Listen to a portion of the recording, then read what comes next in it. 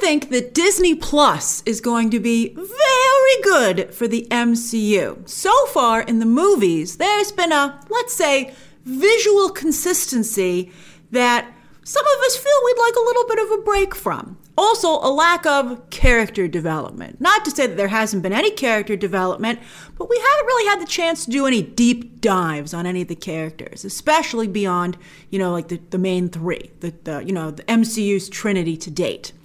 But WandaVision does all that. It's very different stylistically. There are artistic style choices made with the cinematography and the costumes. And there's lots of acting because we really are doing a deep dive with these characters. And it's just an utter delight. And do you know what surprised me the most about WandaVision, though? That it's so romantic. It's so romantic. And it's a little sexy, too. We're going to talk about that. But don't worry. This is a non-spoiler review of WandaVision. And before we get to, the episodes, how they are in a little bit more detail, but again, no spoilers. First, I want to start off with some answers to your burning questions. But again, don't worry. No spoilers. I'm very careful here. I made sure that there were no spoilers in this review because there is an awful lot that's not in the trailers, even in the first 3 episodes. We have actually seen very little of WandaVision, and it's fantastic. So episodes 1 and 2 debut this Friday, a doubleheader, while we get just 1 episode the Friday after. Just 1 episode, and it's still just around half an hour. Well, episode 3 is where things really start to pick up, and fast. Now, the first 2 episodes are almost entirely very impressive recreations of Dick Van Dyke and Bewitched. We go right into it. There's no setup. There might be some backstory later on as to how this all happened, because, again, the show is 9 episodes. And there are several nods in the first 3 episodes to Wanda's past. There are also clever and cute winks to the MCU overall here and there, and a general sense of foreboding, which sometimes comes to the forefront. But that's it in terms of the bigger picture in the first 3 episodes. However, it's very clear that it's Wanda and Vision as the stars of these sitcoms. They know who they are, basically. And their, here, let's say, quirks are incorporated in very clever and funny ways into the 1950s, 60s, and 70s. So yes, episode 3, 70s, is the Brady Bunch. But already things are unraveling here quickly with far more nods to the MCU and a little bit of, we start to explore what might really be happening to Wanda and Vision, creating a very satisfying in episode 3 and exciting. It's about 25 minutes. But every episode also starts with the last time on WandaVision. So you're getting about 22 minutes of story here. And there's no end credit scenes, but there is a nice little, credit sequence that they have at the end instead of the front. But I did not feel cheated in terms of story with each episode. However, that's because I got to watch all 3 of them in a row. I do feel they should have released all 3 this Friday. I think the first 3 make a nice, sweet little package. It's very exciting, and we will have a lot to talk about after episode 3. I have some stuff to talk about after episode 1 and 2, which we'll do after the episode airs. But after 3, we're really going to go to town. So yes, the first 3 episodes have fun, unique, different openings, complete with a theme song, which was recently revealed. I don't feel any of the 3 songs were particularly memorable. Like in episode 2, they're basically just saying WandaVision again and again. There was no song. But they do a nice job the songs do a nice job completing the overall effect of having an opening sequence. And I loved all 3 opening sequences, in fact. I thought they were a delight. Now, if you aren't familiar with these sitcoms, Dick Van Dyke, The Dick Van Dyke Show, Bewitched, and The Brady Bunch, I highly recommend that you watch at least 1 episode of each one before watching the corresponding episode of WandaVision. Otherwise, you won't appreciate just how incredibly well each sitcom is replicated here, from the acting to the costumes to the sets to the writing. And that goes a long way in making you appreciate these early episodes. I thought it was fantastic, but I can imagine those of you who are like, I've never seen these shows, being like, can we hurry it up a little bit? You can find Dick Van Dyke and Bewitched on Amazon for free with ads, while Hulu has The Brady Bunch and also has The Dick Van Dyke Show. Speaking of ads, each of the first 3 episodes has a commercial, a Marvel commercial, that also not only reflects the time period, but has an Easter egg. A very tiny Easter egg. Nothing's going to be huge in these first 3 episodes, but that doesn't mean that there aren't clues, which is kind of makes it more fun. I urge you not to overlook anything. So you do feel like you're putting together a mystery, and you find yourself while you're watching the episode, and I even rewound afterwards to get some freeze frames. Again, we're going to talk about all this after the episode airs, to better get the clues. And again, we'll break this down every Friday after the episodes have gone up. 1 and 2 this Friday, and 3 the week after. I've already compiled a pretty good list of very subtle MCU references, and I just finished watching the episodes. I'm going to go over it one more time before I do my spoiler review. And also, I already have some theories as to what I think is really going on. Oh, it's fun.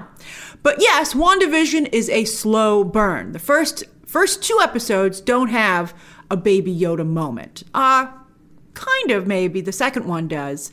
But it's very subtle, and you have to know the comics to really appreciate it. But if you do know the comics, you will be excited.